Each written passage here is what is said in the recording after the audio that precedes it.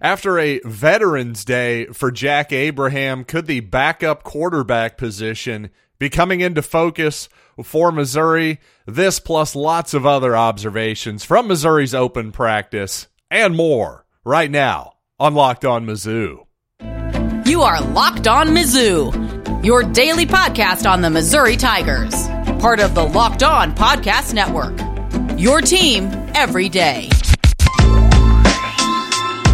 Hey, all you true sons and daughters, I'm John Miller, your Mizzou mafioso and the central scrutinizer of Missouri Tigers football and basketball 5 days a week. Thanks for sending your friends and fellow Mizzou alums and fans to LockedOnMizzou.com, where you can find us wherever you get your podcasts, and of course on YouTube as well. And of course, this past Saturday, Missouri did have an open practice. Of course, wasn't all that open to the media.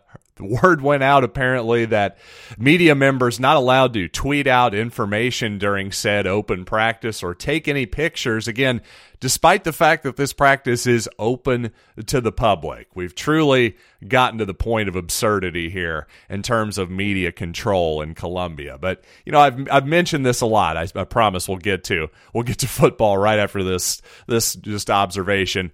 This is the baseline, though. This is what football teams do now. I understand that this was not invented by Missouri or Eli Drinkwitz. In fact, this trend started under Gary Pinkel once the SEC actually came to fruition.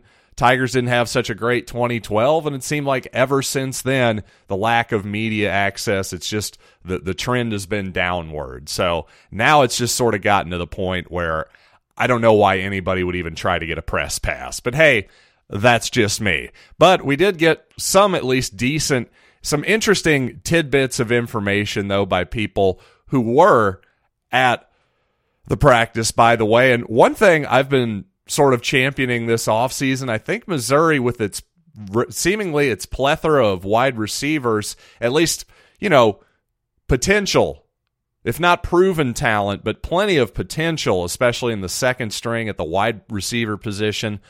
Why not run a little bit more 10 personnel? Why not run more 4 wide receivers with 0 tight ends? Because that tight end position, not a lot of proven production there. Speaking of some proven production on the back end maybe of that wide receiver group, well, there's almost 0 proven production at tight ends right now. So I think that's interesting to see that, and I think that's a positive sign that Drinkwitz is maybe willing to get out of his preferred mode of having at least one tight end on the field pretty much at all times. And another thing with the wide receivers, another interesting note, is that Mookie Cooper seemed to be taking quite a few snaps on the outside. Now, he played exclusively inside in the slot last season for the Tigers.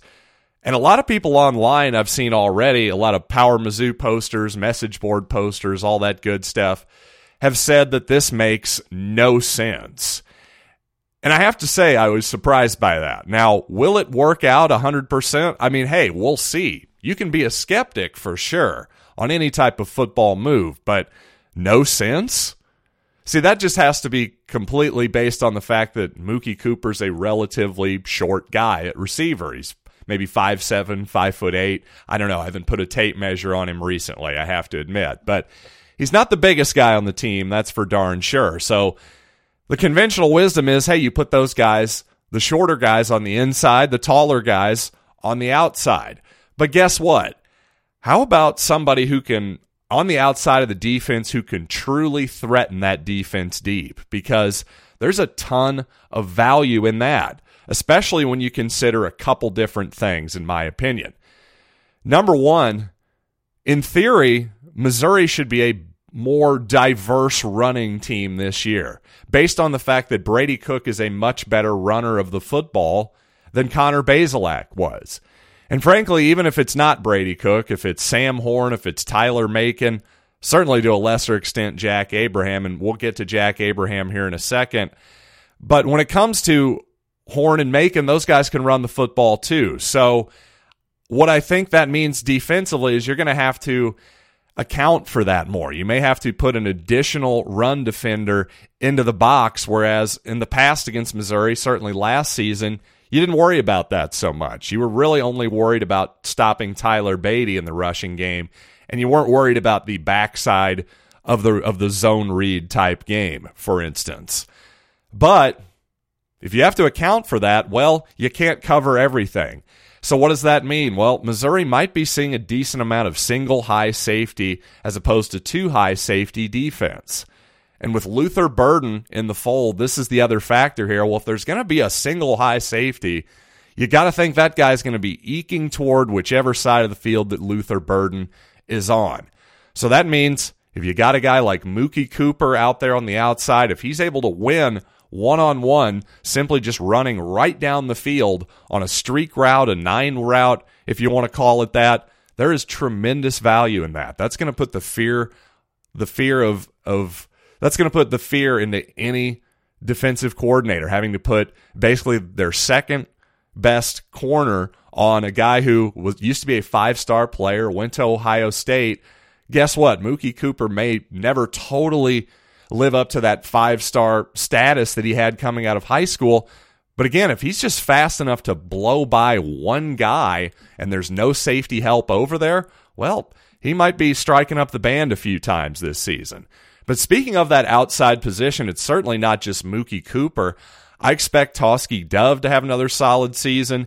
And frankly, Chance Looper is somebody that I haven't talked about enough on this program because he looked really good in the spring game to me, and I thought he looked physically like he had transformed his body a little bit. Now, he still has the same incredibly tiny waist of his, and that's not an insult, by the way. He looks like an action figure, basically. But suddenly he's filled out quite a bit in that lanky frame of his, and I thought he looked excellent in the spring game in the limited time that I got to see him. And so far, if you just read the tea leaves, whatever information we get coming out of camp so far, it appears that's carried over, and I think he's going to be a big part of the passing game this season. Oh, and by the way, I apologize. I meant to do this at the top of the show, but I do want to issue a quick correction. If you listen to my show on Friday with John Garcia, the director of college football recruiting over at Sports Illustrated, well, great show, number one. I really enjoyed that, and I think you will too, so definitely check that out. But I was erroneously and have been erroneously referring to Missouri's 4-star quarterback as Gabari Johnson. Well, it's actually pronounced Jabari Johnson, like Jabari Brown, the former Missouri basketball player. So my apologies there. We'll certainly go with Jabari from here on out.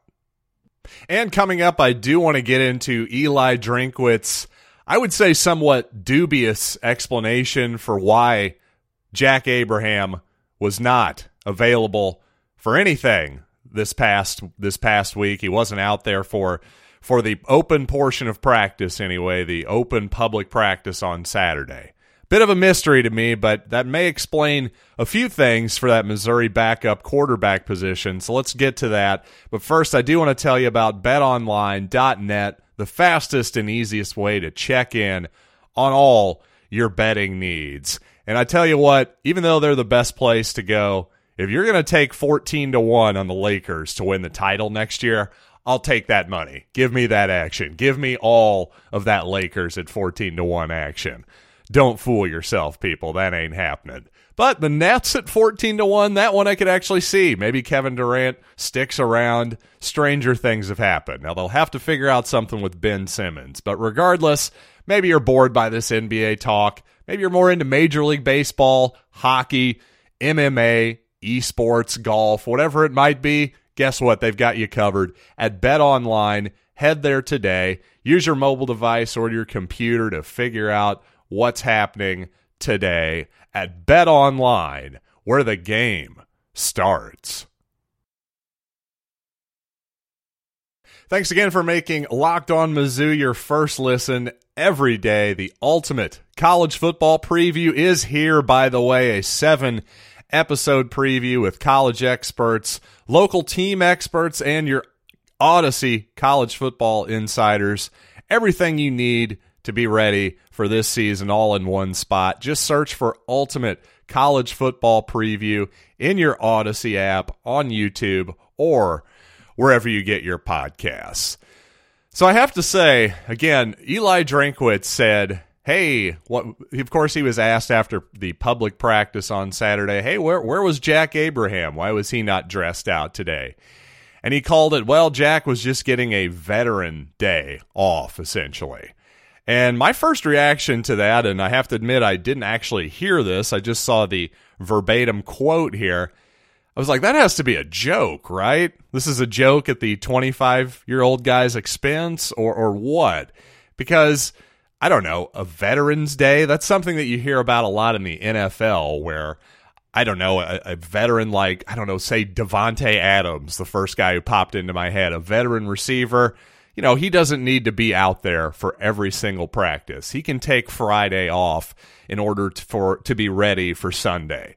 Now, maybe with a different quarterback, that's another question. But again, forget about my potentially bad example here. The point is, Veterans Days, if you will, don't really happen in college football.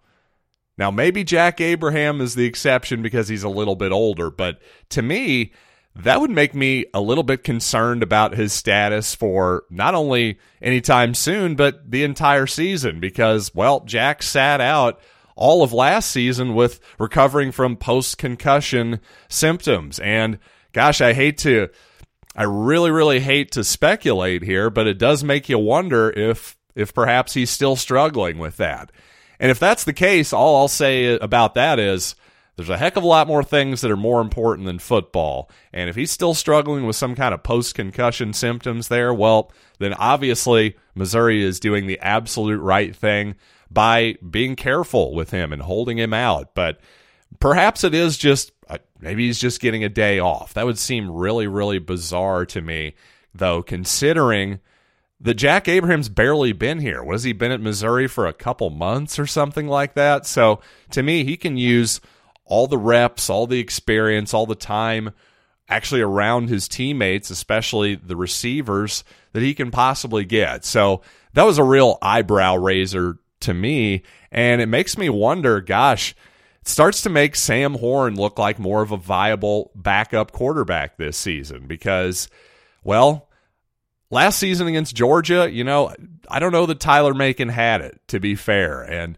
I thought Macon looked better in the spring game. I thought there were some encouraging signs there, and yet he also threw a really terrible interception in said spring game when he sort of unnecessarily dropped his arm angle down on a screen pass, and the ball was taken back for an early pick six in that game.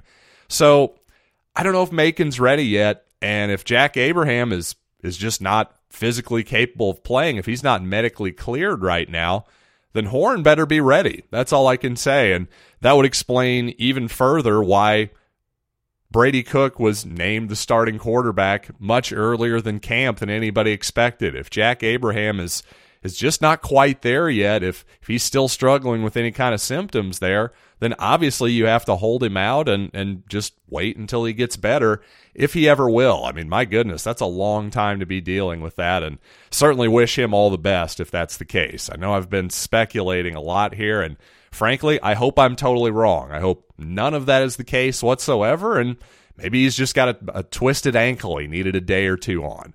Again, this is the problem, though. When Missouri gives us zero information and gives us cutesy little answers like, oh, he's having a veteran day off or whatever, what the heck does that mean? Why do we treat Missouri media and Missouri fans as if they're spies behind enemy lines or something like that? Do we really have to be cagey with perhaps the second or third or even fourth string quarterback on the team right now? I don't know where exactly Abraham fits because, again, they're giving us no indications whatsoever. I mean, my God, if you're going to name the starter that early into camp, what does it matter who the second string guy is? You think the offensive analyst for Louisiana Tech is going to burn a ton of hours on Jack Abraham or Sam Horn or Tyler Macon film? I just don't really see it. But again, to heck with the fans, right? That seems to be a running theme in college football. And coming up on Friday, this past Friday, among several other times, I've said I expect Luther Burden will be a difference maker in the punt return game for Missouri this season, but based on Saturday, that may not be the case. Gotta say, though, if I'm Louisiana Tech's special teams coach, I'm looking at that report a little skeptically. So let's talk about that and more Mizzou football notes coming up right after these quick messages. Much to many people's surprise on Saturday, it was not Luther Burden returning punts, and, well, by returning punts, let's say that very loosely. It wasn't as though there was an actual rush or anything of the sort. There was no gunners, nobody actually trying to tackle the return man, let's put it that way. But it was Chris Abrams-Draine who was back there as a punt returner, and I gotta say, for as great as Chris Abrams-Draine was last season as a defensive back in 2021, this immediately gave me flashbacks to Chris Abrams-Draine in 2020 when he was mostly a complete disaster as a punt returner. Now, he didn't get a whole lot of opportunities in that season because, well, frankly, it went so poorly that they pulled the job from him. I believe he muffed 2 punts against LSU, at least one. Missouri was able to overcome it anyway. That's a pretty rare feat, but I just got to say, that's one of those things. If I'm actually a defensive coordinator, special teams coach, more likely for Louisiana Tech, Missouri's first opponent, or Kansas State, you know what? I'm still looking at film on Luther Burden from high school, I think, instead of so much Chris Abrams-Draine from 2 years ago. I'm just not really... that just seems like a bit of, since Missouri likes to not give us any information, well, that felt like a little bit of that too. And honestly, the interesting thing is, if you're going to say, well, Burden's going to have a lot on his plate as a true freshman this season, yeah, he will, but at the same time, so will Chris Abrams-Draine. He's going to be expected to be Missouri's top corner, and this is going to be essentially another position for Chris. It's not as dramatic as going from wide receiver as a freshman to a slot corner last year, but moving from the slot to the outside, yet another defensive coordinator for this Missouri defense. He's just as important to the defense in some ways as Luther Burden will probably be to the offense this coming fall. So in a way, I guess it would be nice to find somebody on the roster, an explosive player who isn't going to be counted on to play that many snaps in non-special team situations. But again, in my opinion, Luther Burden is such a potential difference maker at that spot. And if you're Missouri, gosh, just getting a touchdown or two out of the return game at a crucial moment could be the difference between 6-6, 7-5, 8-4, whatever it might be. And those are obviously massive, massive differences in terms of just fan interest, recruiting momentum, satisfaction, the whole deal. So I'd be surprised if it's not Burden come week 1. I really would, despite the reporting coming out of this past Saturday. And by the way, some Missouri linebackers, unfortunately, 2 of them out for the season with injuries. Chuck Hicks, who transferred from Wyoming kind of mid last season, played very sparingly in 2021, was maybe going to push for some time this season on the second string. He's going to miss the whole season with a torso injury. Also, Carmicah Glass, who's part of the 2022 recruiting class, he also had season-ending surgery on an existing injury. The thing with Carmicah Glass is it doesn't seem like hardly anybody outside of Luther Burden is expected to play a big role from that true freshman 2022 class. Certainly Carmicah Glass would be among those, and really he was more of I would say, a developmental prospect anyway, even more so than most true freshmen because, well, he was sort of an out-of-nowhere signing, last-minute signing of that 2022 class. You know, Missouri's had guys like that have paid off in the past, most notably maybe Charles Harris in the Gary Pinkel, Barry Odom eras, but, you know, that just wanted to pass those 2 things along. Not huge news there, but just a couple season-ending injuries at the linebacker core. All right, that'll do it for this edition of Locked On Mizzou. Can you believe we're only 10 days out from football, a week from Thursday? I personally can't wait, but if you need more hype for this football season, you got to check out Chris Gordy's Locked On SEC. Less than 30 minutes a day. He'll take you through the whole Southeastern Conference with experts from Locked On, all kinds of great guests. So again, make Locked On SEC your second lesson. All right, so until next time, I'm John Miller, and this has been Locked on Mizzou.